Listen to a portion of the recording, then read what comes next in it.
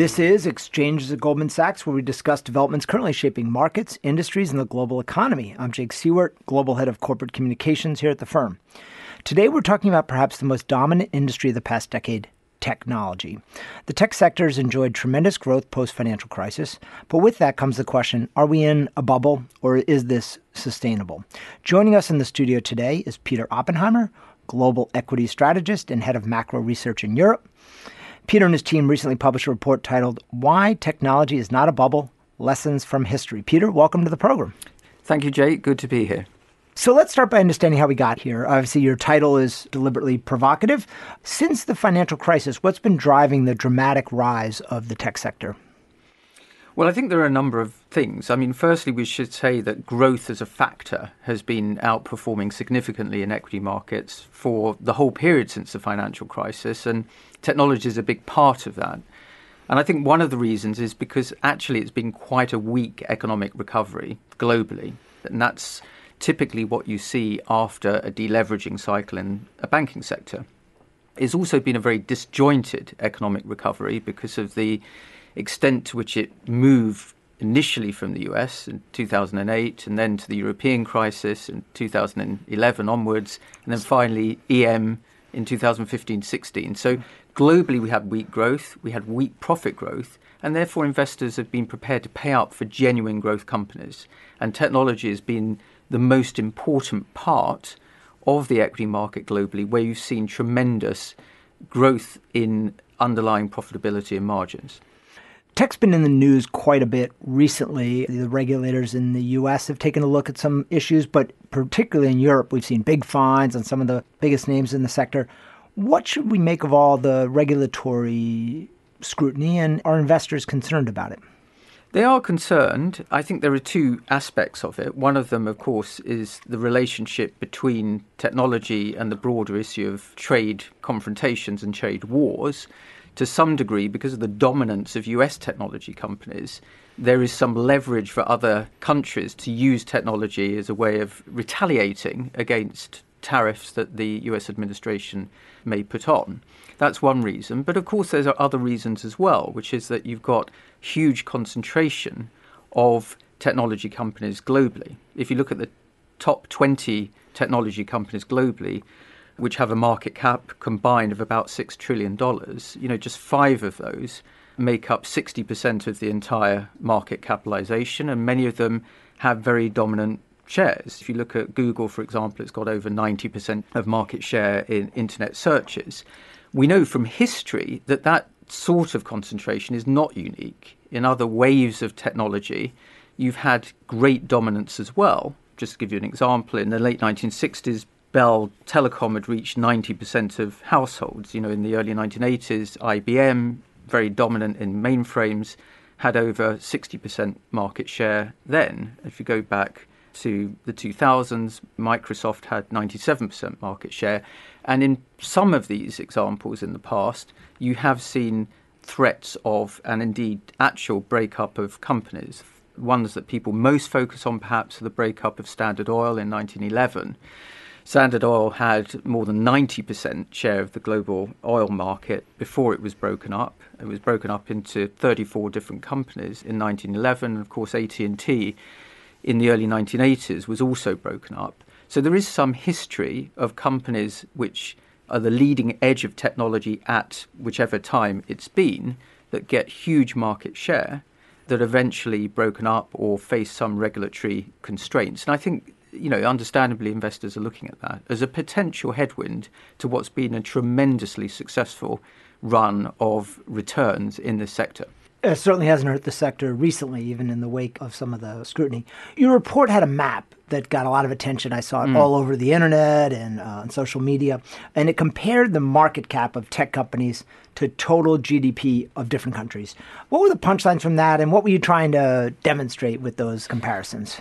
Well, what we were trying to show here really was the enormous impact that these large companies have had and compare them really to other whole markets and whole economies. And for the purposes of this particular map, we use the 5 largest US technology companies, so Facebook, Amazon, Apple, Microsoft, and Alphabet's Google. And if you just look at those 5 companies, the valuation of them, the market capitalization, is equivalent to the annual GDP of Germany, for example. It's bigger than all of the companies in the TOPIX, the Japanese stock market, and considerably bigger than the 50 biggest stocks in the European market. One of the most impactful comparisons is with the three biggest of those companies, which have a combined market capitalization of more than the entire annual GDP of the African continent, which is 54 different countries. So there's no doubt that these companies have become absolutely huge. But what we were really trying to do in the report is to show that that size does not suggest that they're necessarily a bubble, because their valuations are not so extreme. And also their earnings power has been quite extraordinary. And we also try to show in the report that this sort of dominance of companies is not unique historically. And we've seen various versions of this through history, where new innovations have brought huge concentration and very large market capitalization amongst a few companies in different periods of time. You pointed out that the returns on these stocks have been tremendous, really extraordinary, but that it's justified by the fundamentals. What is it about the fundamentals of today's tech companies that's so compelling? Well, I think there are, as I mentioned, great concentration benefits, and there's been first mover advantages in many areas of technology as well. And of course, there are different types of technology. There's technology innovation, things like software companies or cybersecurity and things like that, robotics.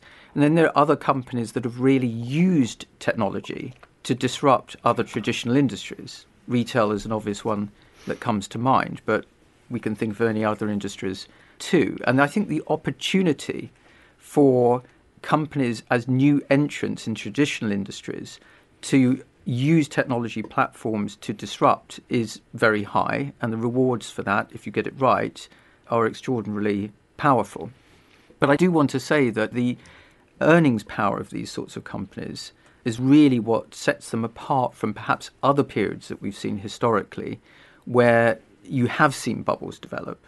For example, if we look at the biggest 5 technology companies in the US where market capitalization concentration is very high, even now they are growing their sales roughly 4 times faster than the rest of the stock market. They're growing their margins at twice the rate. So they have got tremendous earnings power. And actually, if you look over the last 10 years, despite the fact that globally technology equities have gone up roughly 350%, the rest of the world's equity markets roughly 100%, of that 350%, over 85% of it has been driven by earnings. Just a small amount has been driven by valuations going up. By expansion. By expansion of multiples, exactly. And if you look at the rest of the market, which has seen a lower return, a bigger proportion of that lower return has come from valuations expanding. So nearly 50% of the return. And the earnings expansion is in part because these businesses are so scalable and the cost to scale are relatively insignificant. Yes, that's the principal reason, I think. And their labor costs are, while they pay well, their actual labor forces tend to be relatively small. Yes, and one of the other interesting things that we found, rightly or wrongly, is that over the last 10 years, roughly, if you look at businesses which are capital light relative to those that are capital intensive, and you can think in a way of that being sort of new economy models versus old economy models, it's those that are capital light, that are utilizing less capital but are very scalable, employing technology, that have outperformed very considerably. You mentioned it, but the core tenet of the report is that this is not a bubble. Why is this rise different from bubbles we've seen in the past?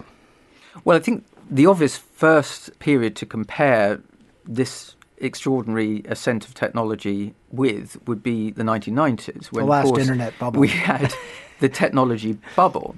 And the technology bubble really became a bubble because valuations reached very extreme levels.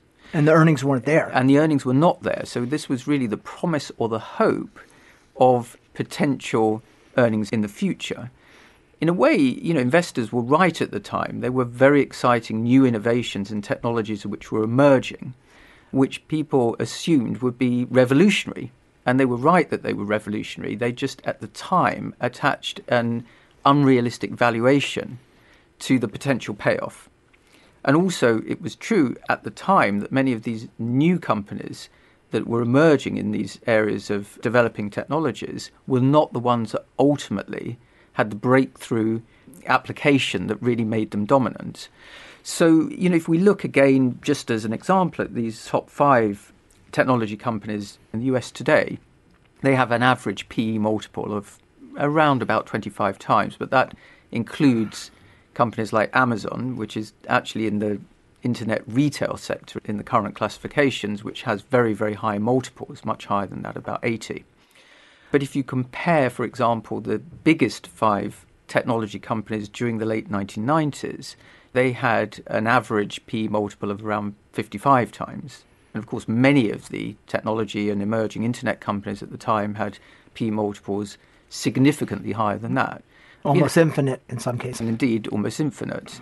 And there are other periods that we can compare to as well. One of the other ones that we focused on in the report was the so-called Nifty 50 period, which was really described as an era in the mid to late 1960s and early 1970s, where roughly 50 US companies became extremely dominant in the market, largely emerging global multinationals.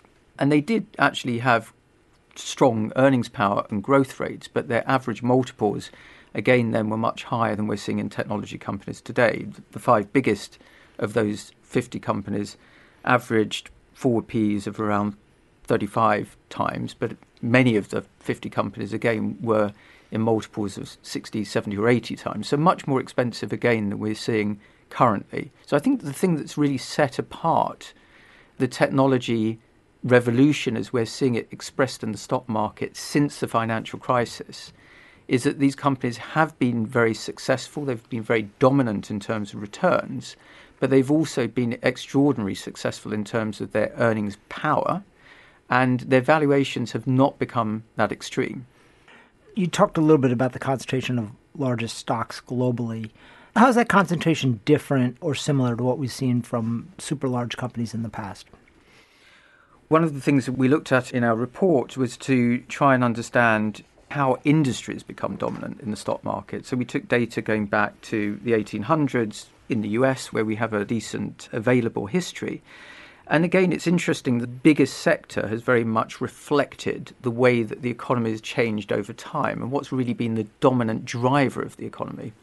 So if you go back to the 1800s to 1850s, it was really finance and real estate development companies and banks that were the biggest sector. And for a long time, they had 30 or 40% of the share of the whole stock market. Of course, it was a much less mature stock market then.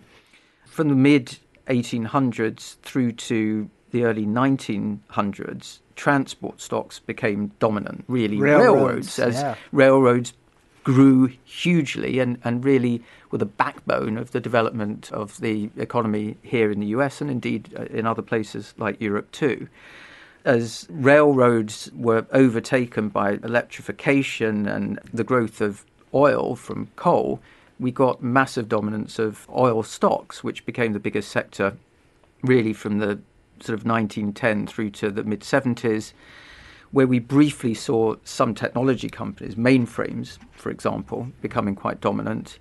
And then for the briefest period, actually, interestingly, just before the recent financial crisis 10 years ago, we got banks being the biggest sector again.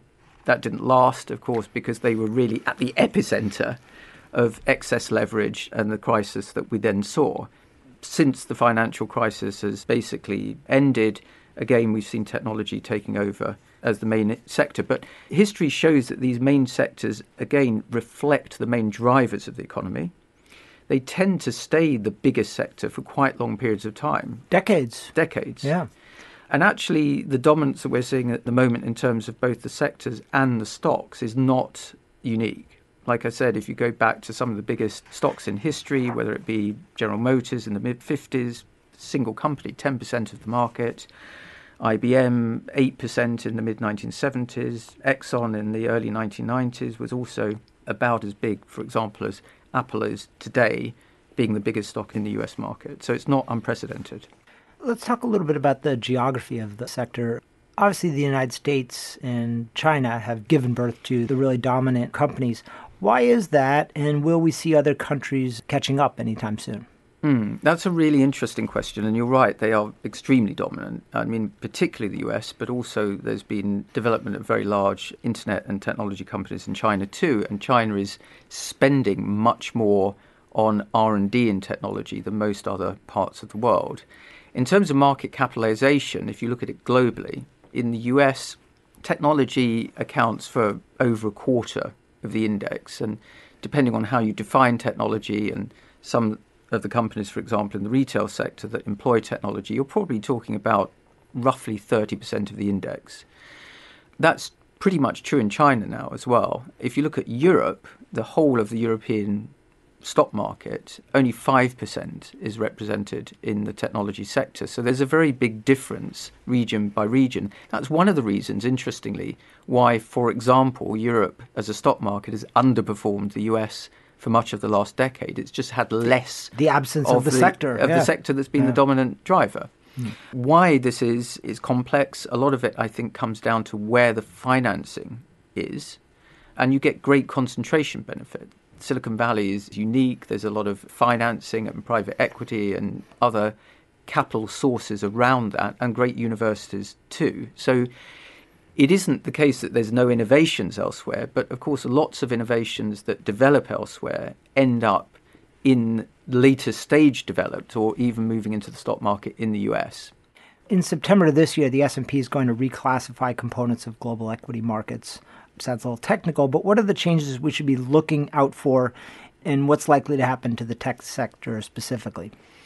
Yeah, I mean, it is interesting because the classification changes, which will affect the S&P, but also globally, effectively take out social media companies and put them in a new sector called communication services. And these will basically be alongside traditional media companies, telecoms and others.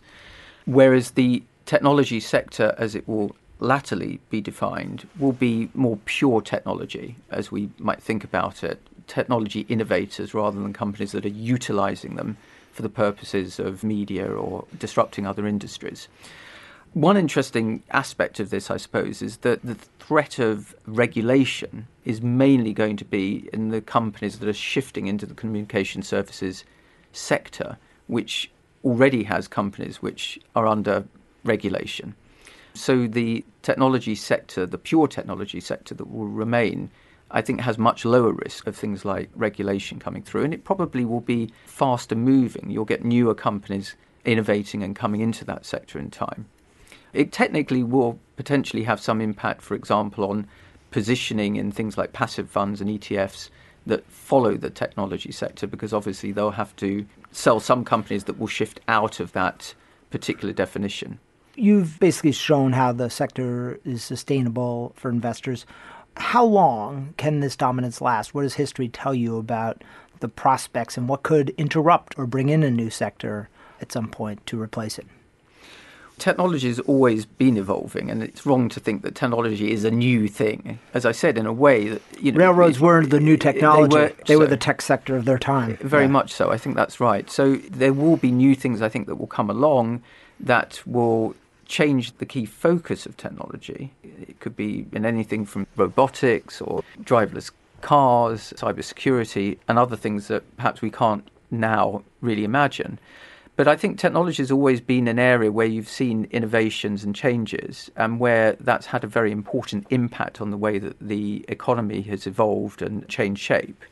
I think it will continue to be an area of dominance where you're going to get a lot of growth.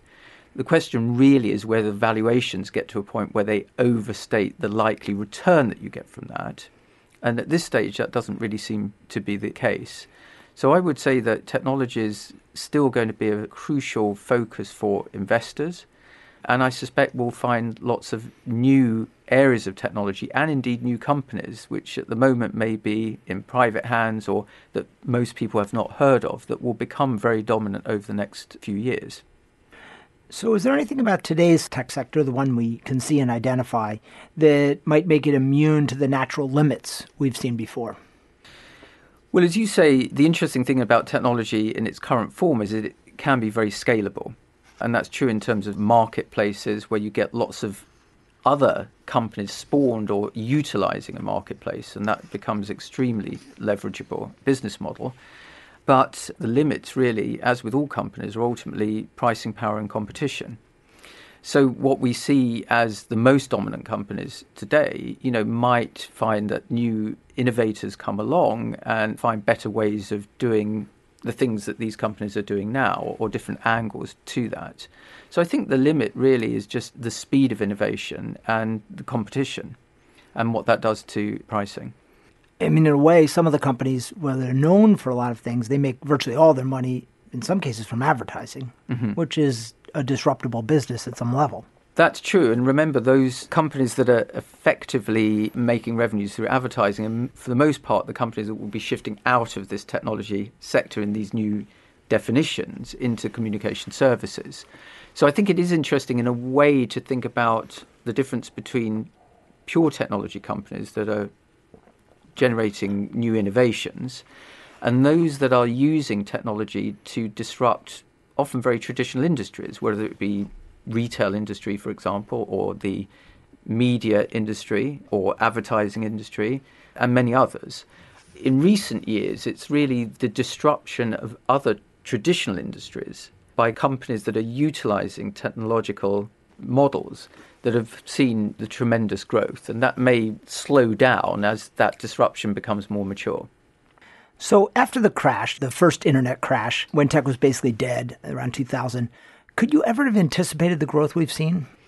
Well, I think it's interesting to note that, of course, after that crash, technology was not a very popular sector. People kind of shunned it for a while because it had seen such a significant deflation in terms of price.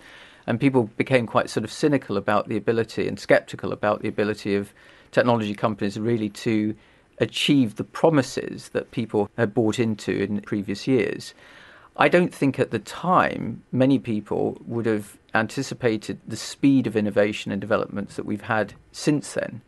Everything from communications technology, think about things like smartphones, to companies that are utilizing technology to disrupt other industries. All of these things at the time were not broadly imagined. And I think that's why it's quite exciting thinking about the future and the many different areas in which technology can be applied to generate both growth but also better way of living for people, or medical science, for example. So I think there's a lot of further innovation still to come through that we could be surprised by. Yeah. I mean, one thing, looking back on that time, I think investors got burned badly, but the consumer liked what they saw, even if it wasn't quite commercially viable yet. But the idea of being able to sit at home and get in your computer and order something and have it show up. So I guess one lesson is that consumer, once they get addicted to a new way of doing something, money will find a way to deliver that over time. Yeah, and that's a really interesting point because you're right. A lot of the innovations that we started to see in the 1990s bore fruit in a way that became very transformative to the sort of consumer experience. Like I said, everything from smartphones, as you say, to being able to order things through apps, gaming, and many other things like that.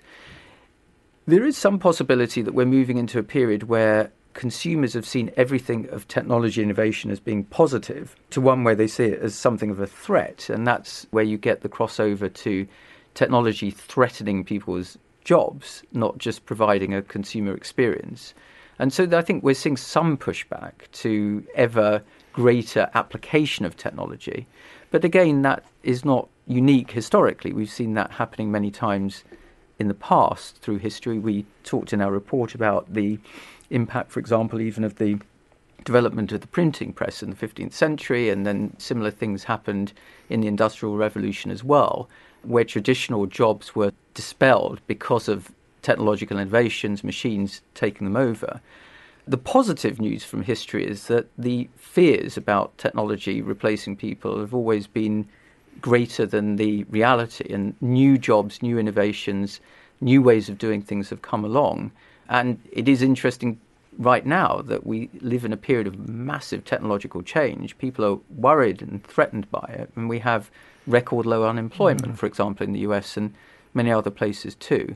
So I think there is some resistance to the ever greater march of technology and how that can affect the human experience and the jobs market. But actually, I think history which suggests one should be quite positive about that. No one's ready to give up their smartphone.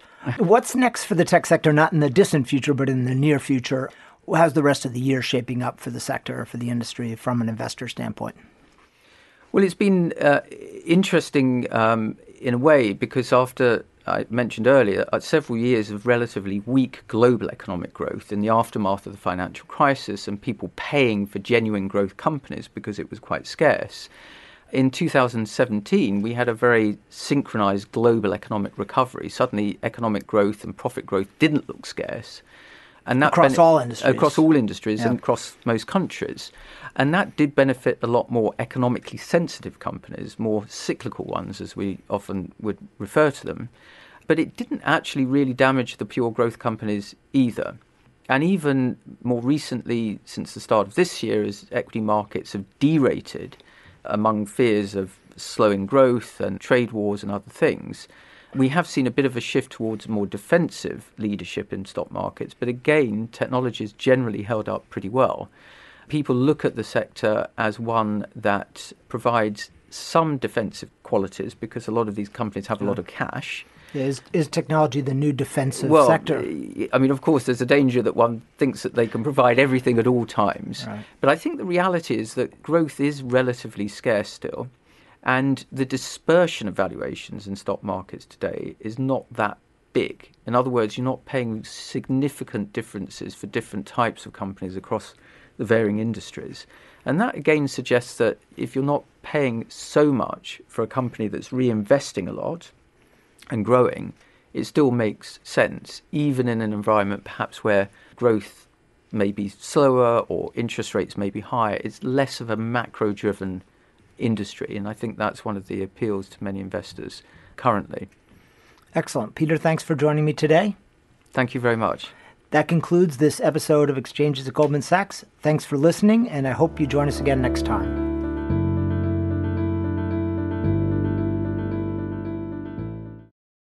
This podcast was recorded on July 19th, 2018. All price references and market forecasts correspond to the date of this recording. This podcast should not be copied, distributed, published, or reproduced in whole or in part. The information contained in this podcast does not constitute research or a recommendation from any Goldman Sachs entity to the listener. Neither Goldman Sachs nor any of its affiliates makes any representation or warranty as to the accuracy or completeness of the statements or any information contained in this podcast, and any liability therefor, including in respect of direct, indirect, or consequential loss or damage, is expressly disclaimed. The views expressed in this podcast are not necessarily those of Goldman Sachs, and Goldman Sachs is not providing any financial, economic, legal, accounting, or tax advice or recommendations in this podcast. In addition, the receipt of this podcast by any listener is not to be taken as constituting the giving of investment advice by Goldman Sachs to that listener, nor to constitute such person a client of any Goldman Sachs entity.